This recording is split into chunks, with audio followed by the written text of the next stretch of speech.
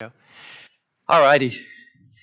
Tonight is a special night for us, for the people who just came back from Walsenburg, Colorado, because we get to tell you or show you what we were able to do while we were there. 19 of us went on this trip, this fourth year that we've gone. Okay, hold on. Whoa, stop. I want to show you the group. There's the group. 19 of us went, and 14 teens and 5 sponsors, and I'll show you pictures of them before. But we want to say, first of all, thank you to y'all for allowing us to go, the elders for allowing us to go, and for the teens who raised some money to help defray the cost of going this year. And I'll explain what happened with them in just a few moments. We had some conditions that had to be met by the teens if they wanted to go. They had to attend a certain number of VBS work days, which they did. I think 5. They had to come to at least 4. And then they had to raise money for the trip, which they did, wonderfully so. And it had to be them raising money, not just saying, Mom and Dad, can you pay for this trip? But they actually had to raise money. And then finally, they had to write essays.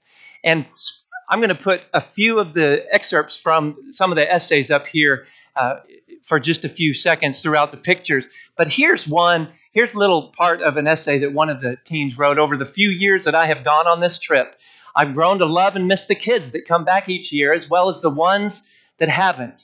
And I think about them and pray for them and wonder about them almost daily. I've had the opportunity to meet kids whose stories truly broke my heart, teaching these kids who are often not dealt the kindest lives, and showing them that God loves them and we love them, and that they're never alone makes all the difference.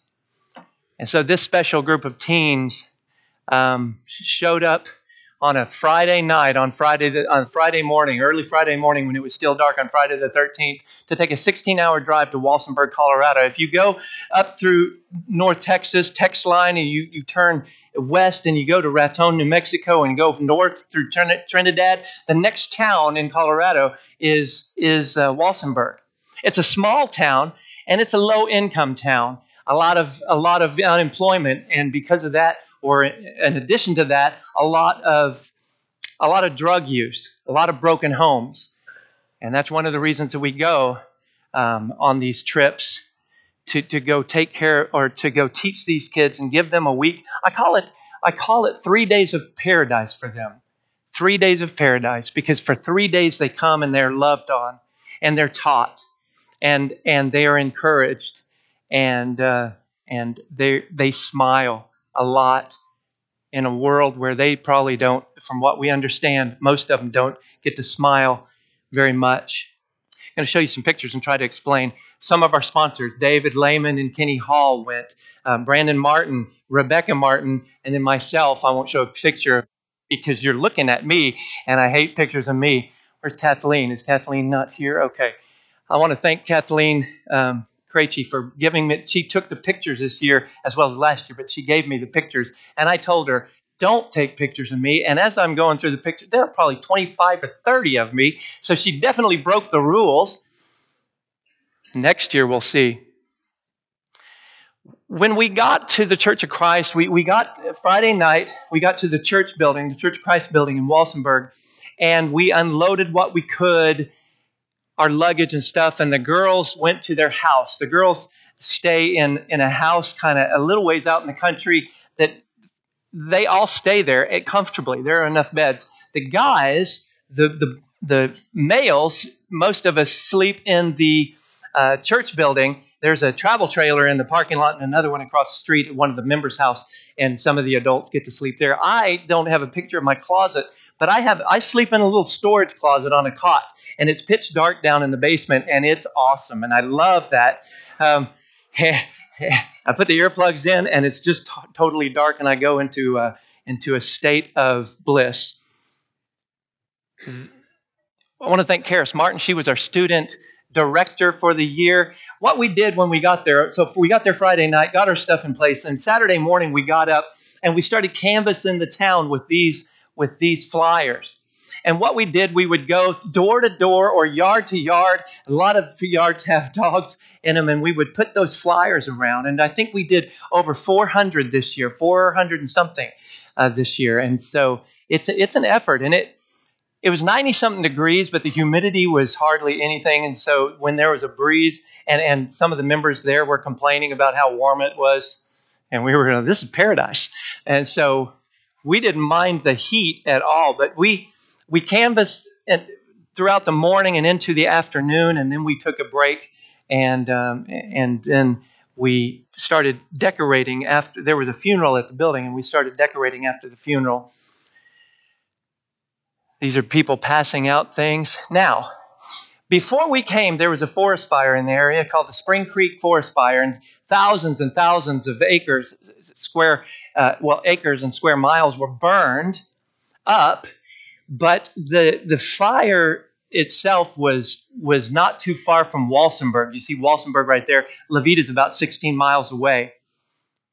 And we weren't sure if we were going to be able to go, but when we got there, and we went ahead. It had rained on the fire. The fire was pretty much contained by the time we got there. But when we got there, there was a wall of boxes in the auditorium that needed to be moved. And these were boxes from disaster relief people. And the church building was going to be a center for people to come and get supplies to help clean up the places that got burned or whatever they needed to do. And so we moved these boxes from upstairs to downstairs. The kids did great. The teens, I need to quit calling you kids. And then we started decorating.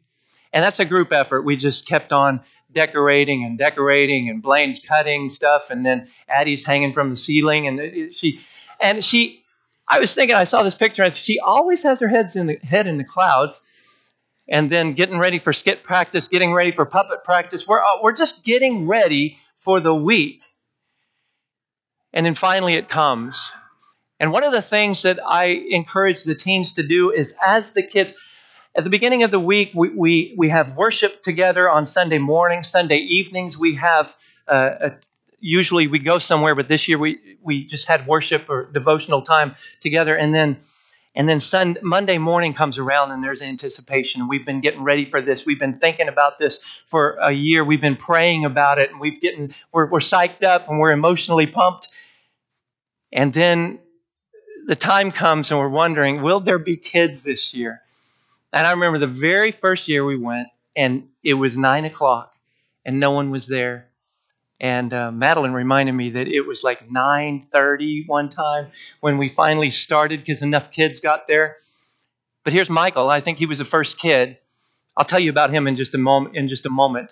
But I encourage the teens, once the children get there, to start interacting with the kids. And as they come in, they interact with them, and they get to know them, and they ask them their names and things about them, their favorite color, if they have brothers and sisters and dogs and cats and on and on.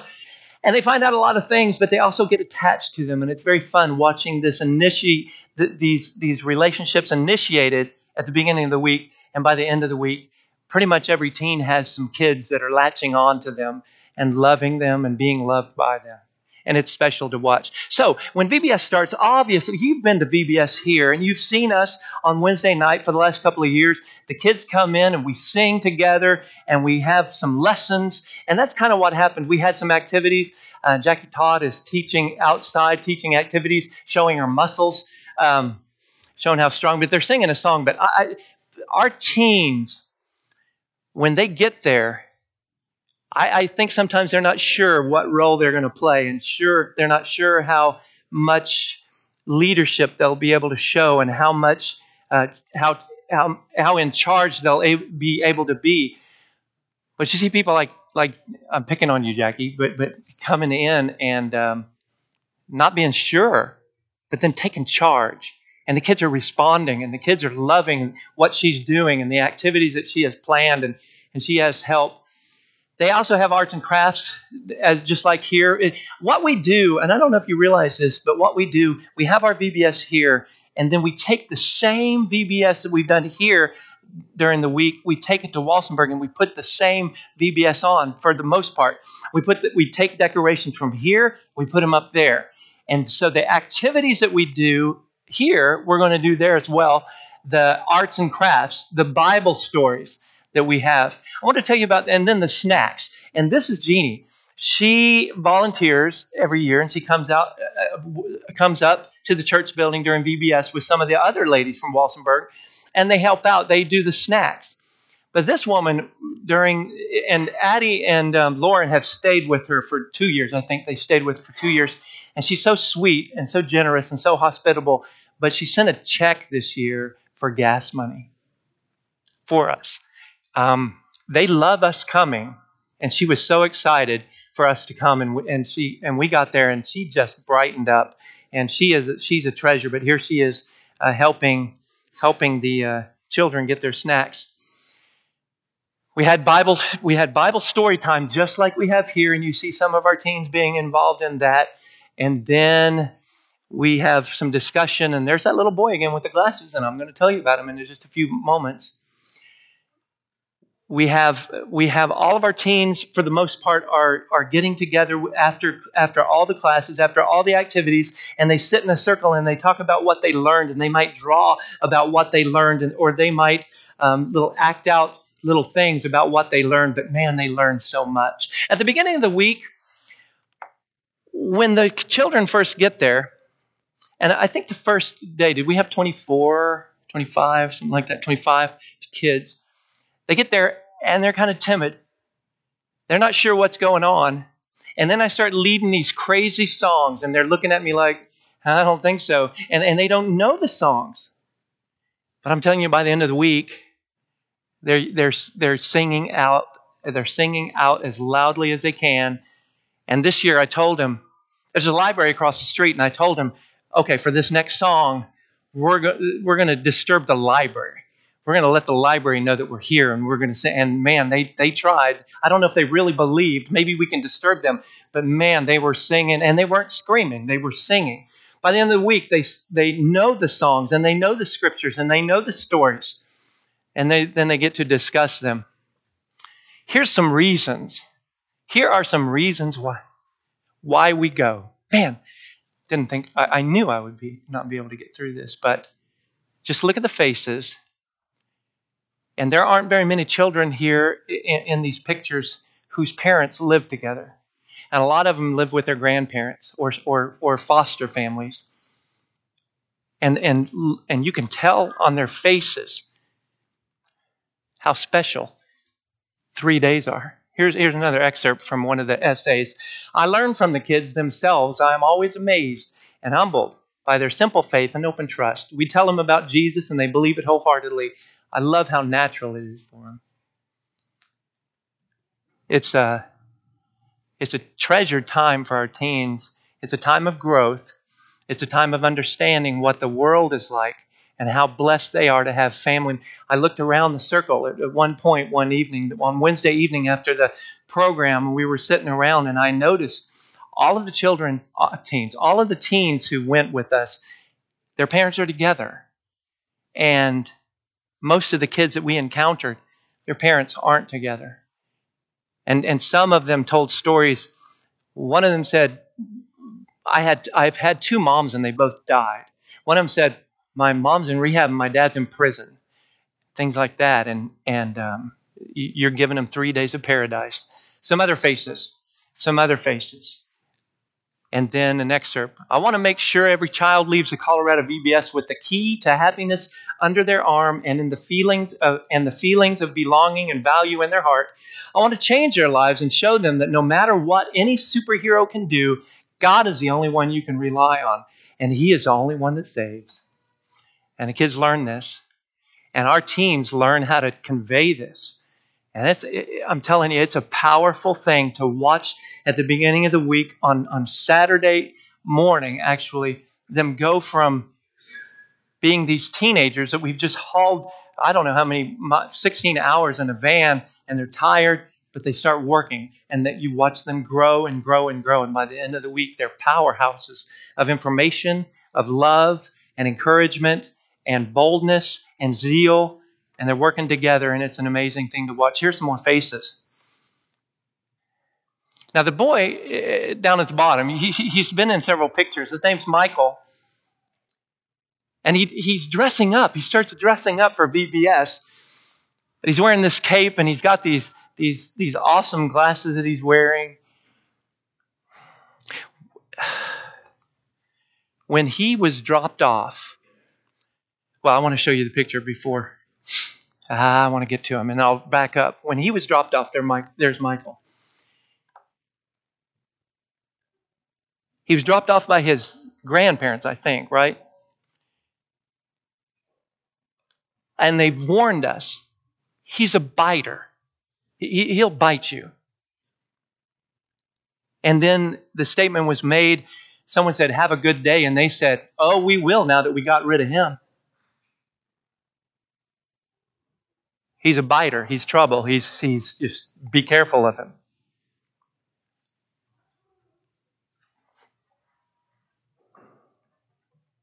Doesn't look like a biter to me. Looks like a hugger. Looks like a hugger. And he was so sweet and so happy and so thankful for us to be there. I don't know if anyone got out of there, any of us got out of there without getting a hug from Michael.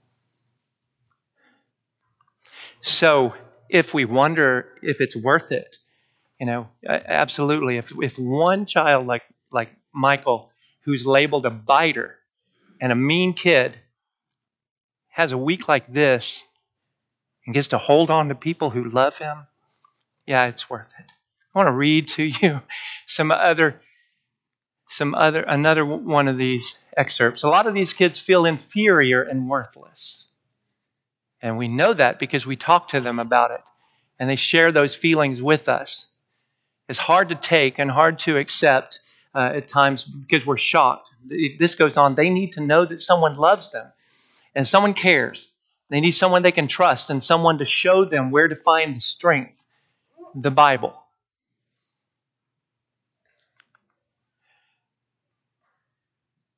These children are being loved and they're loving on. I don't know if you can see Cameron is taking care of this one child while he's wrestling this other boy. And this other boy, he just stayed with him as hard as he could, even though he was getting pummeled. And then I think Parker tried to get him as well. And they were able to wrangle him down to where he was having a great time as well. This is just one of the groups of the kids. These aren't all the kids, but we had a good. So we have 3 days, just like here in the morning, and then we have a program Wednesday night, and we had a great turnout, and so many of the church members came. But I think the majority of the people were parents, grandparents, relatives of the children, and most of the children came back from Wednesday night. And what happens is when they show up initially in the first morning, we fill out their information. And so we have information about their parents, their phone numbers, their addresses, their siblings, and then we make copies of those. So we brought copies of those home with us, but we also leave the originals with the preacher, Jesse, and with the hope that he will go through them and the members will reach out to these people. I think we had an average of 27 kids this year.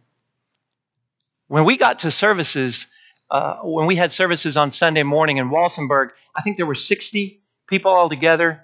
19 of us were there, and then they said they had a lot of members, but I noticed there was about 26 people the Sunday before. We had more children and adults in the building on VBS during VBS than they had on Sunday worship. And so hopefully they're encouraged to reach out. And I'm impressed by the preacher there, Jesse. I think he's semi-retired. He drives a truck, but he's also their preacher. And as people from the community were coming in the night of the program, he would tell me their names, tell me their backgrounds. He's been suffering from cancer. He just got laid off. She is just out of rehab, and he knew them. And that's very encouraging, and it's so exciting to see.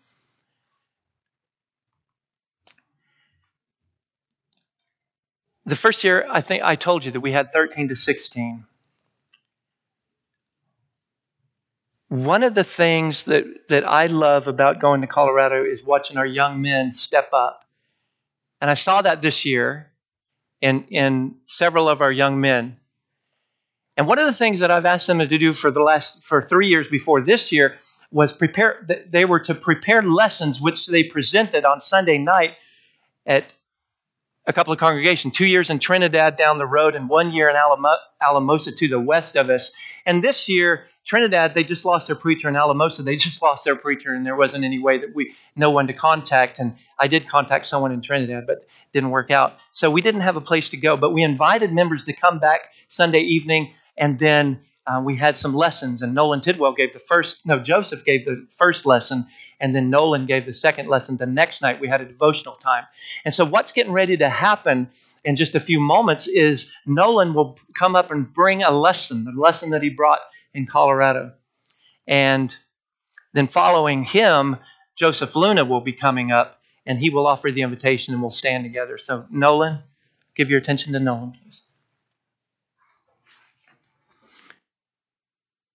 To decrease and to increase God within ourselves. And how can we accomplish this? Well, to start, let's look at where this scripture is found. If you'll turn with me to John 3, verse 25.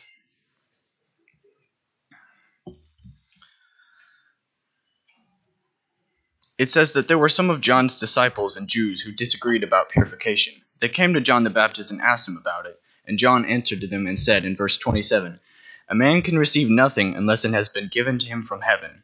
And further down he says, "You yourselves bear me witness that I said, I am not the Christ, but I have been sent before him. He who has the bride is the bridegroom, but the friend of the bridegroom, who stands and hears him, rejoices greatly because of the bridegroom's voice. Therefore this joy of mine is fulfilled. He must increase, I must decrease." John knew that he was not the Christ, and he didn't want people to think that he was. He wanted simply to serve the Lord and to do his work while giving all the glory to Jesus. He was happy with being the bridegroom's friend and rejoicing in the voice of Christ. John knew that Jesus was worth increasing, so he decreased himself to let Christ increase. He wanted all of us to realize that instead of being self-obsessed and focused on earthly things as well as yourself, we should be decreasing and letting God increase in us. But how do we do this? How can we decrease this earthly self which is obsessed or concerned with us, and the part that makes everything about me, and that part that's worried about the physical things in this world? And how can we truly focus on and fill ourselves with God? Well, you can start with Scripture. God inspired 40 men to write this book as a guide for us. Following it allows us to go closer to Him. So what better way to fill ourselves with God than by reading His Word? In 2 Timothy 3, 16 through 17, it says, "All Scripture is God-breathed and useful for teaching, rebuking, correction, and training in righteousness, so that the servant of God may be thoroughly equipped for every good work." And Psalm 119:11 says, "I have stored up your word in my heart that I might not sin against you." An excellent example of putting this scripture into action is when Jesus had been wandering in the wilderness for 40 days and 40 nights, Satan approached him with temptations. And what did Jesus do? He quoted scripture. He used the word to guard his heart and his mind, therefore shielding himself from temptation. Jesus used scriptures to lessen those human desires that we all have. Reading and hungrily devouring God's word each day can help us decrease so He can increase. Secondly, we need to resist pursuing prideful desires. John, again, is an excellent example of this. He came before the Messiah and gathered disciples in preparation for Christ's coming. He was the top man for a while, preaching the word and gathering disciples, as well as baptizing a multitude of people. But when Jesus finally showed up, John didn't try to make himself look good. He turned it all over to Jesus. And again, we can refer to John 3, verse 28, where John says, "You yourselves bear me witness that I said, I am not the Christ, but I have been sent before him." He most certainly could have kept going and made himself look really good. But he chose to step down and to give the glory to God, who deserves it. John 3, verse 31 says, "He who comes from above is above all, and he who is of the earth is earthly and speaks of the earth. He who comes from heaven is above all." John compared himself to the friend of the bridegroom being Jesus, and he understood that he needed to decrease himself that he could make it about Christ. If you had a friend that was getting married, you try your best to make it special for them, right? It's all about them, not you. They're in the spotlight and they're the stars of the show. If you jumped in and started making it all about you, that'd be incredibly rude. John understood that it wasn't all about him, but it was about the Messiah. John the Baptist was imprisoned and killed because he preached and baptized in the name of the Lord. That is the definition of decreasing ourselves. He gave everything he had in service to God. We've got to learn how to move out of the way and let Jesus shine through us. The third way we can decrease ourselves to increase God is by giving up our time. Sacrifice our activities or whatever we may have been doing to serve Him and attend worship services. I'm sure many of you have lots of other things you could be doing instead of being here tonight. But we all decided to give up those things to be here, to come here and to learn more about and worship our God. Hebrews 13 verse 16 says, "Do not neglect to do good and to share what you have, for such sacrifices are pleasing to God." Good examples of this are coming to Sunday or Wednesday night services, going on mission trips, or helping with service projects, or teaching a lesson. We're decreasing ourselves by giving up our time, or skipping whatever activities we may have had, in exchange for serving in devotion to God.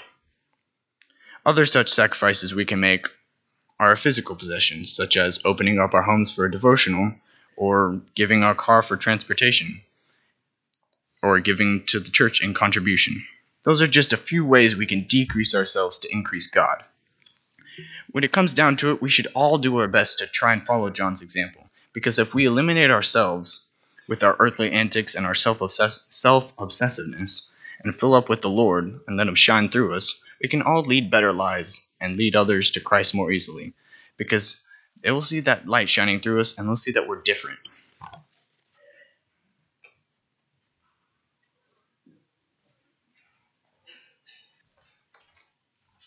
Good evening. We have plenty of ways, or plenty of examples, I should say, in the Bible of God and His love for us. And that is exactly what I'll be talking about in this lesson. Just as Nolan said, we should decrease while God increases, and that is an example of our love to Him. But let's check about some examples that God has, that we have in the Bible of God and His love for us.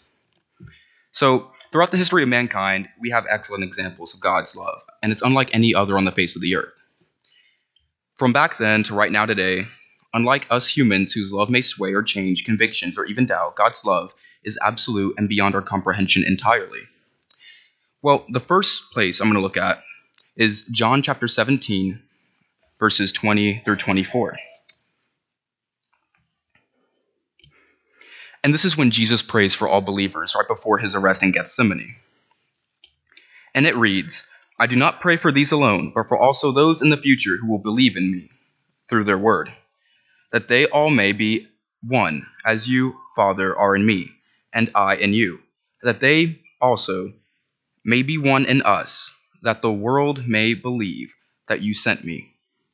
And the glory which you gave me, I have given them, that they may be one, just as we are one, I in them and you in me, that they may be perfect in one, and that the world may know that you have sent me, and have loved them as much as you have loved me.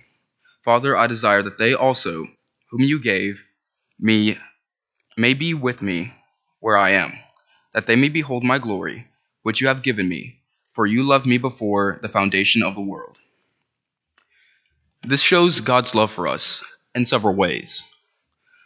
The first way is, Jesus prayed for us before He was put on the cross, and the anxiety He must have had before being put on the cross must have been immense. The pain, the persecution, He knew exactly what He was going to go through. And for Him to stop and pray for us still was a sign and a showing of His love. And even though we can't fully grasp or comprehend exactly how great God's love for us is, we can see examples throughout the entire Bible. And another example that we can see in this passage is God is willing to dwell with us despite our imperfections.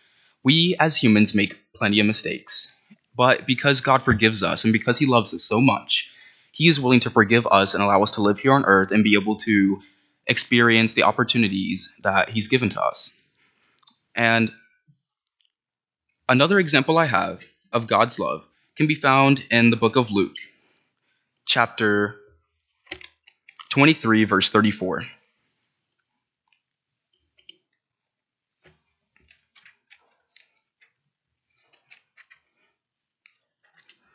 It's a short verse, but it's very powerful, and it reads, "Then Jesus said, 'Father, forgive them, for they do not know what they do.' And they divided his garments and cast lots." So even while Jesus was on the cross, being persecuted, feeling the pain and anguish that we put him through, he was able to ask for us to be forgiven because we didn't know what we were doing. And that should mean a lot to us because it's so hard for us humans to be able to do that ourselves and to humble ourselves and say, even though this person is doing me wrong or these people are doing me wrong, I want them to be forgiven. And it's a good example of God's love for us, especially on a cross, being persecuted by the same people he loved. And it'd be hard for us to do the same while persecuted. I also want to mention that Jesus didn't retaliate while on the cross. There were plenty of people who mocked him and rebuked him. But nevertheless, he accepted his fate on the cross and dying and being persecuted. And that's something that is unlike any other that we could ever think of or anything that would ever come to mind, the amount of love he has for us. And the last example I'd like to bring to mind is in the book of Romans, chapter 8,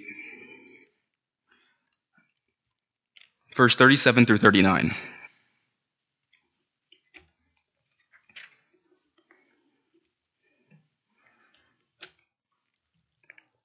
And this is the description of God's everlasting love. And it says, "For I am persuaded that neither death nor life, nor angels, nor principalities, nor powers, nor things present, nor things to come, nor height nor depth, nor any other created thing shall be able to separate us from the love of God which is in Christ Jesus our Lord." If there wasn't any other passage that convinced you that God loved us, it should be this one right here. Because it outright says just how much God loves us. And it's so hard for us to comprehend just how much. And like it said, there's not any height nor depth nor any other created thing that we can think of or that can come to our imagination that can separate us from the love of God. And that should show us just how much we mean to him. So the very least we could do as humans is just to be able to follow the words that he's given to us and obey his will. And from these examples and many others throughout the New and Old Testament, we could see clearly the blood that he shed on the cross. We could see the sweat in the Garden of Gethsemane, and we could see tears that Jesus shed for us as well, like when Lazarus died. He was a friend of Jesus. But overall, the boundless love shown for us is far more than we should deserve as humans, and the gifts bestowed upon us. And I'd like for us to be able to take that into consideration in the mind. And we're going to offer the invitation tonight, and that's for anybody who feels as though they might need prayers for anything they might be struggling through, or maybe just to have the congregation pray for them, or if there's anything that needs to be prayed about. And it's also for those who want to follow Jesus, for those who want to have a change of heart, for those who want to be able to obey him and live for Jesus and be able to be saved and experience his love for us. So if you will, please stand and sing.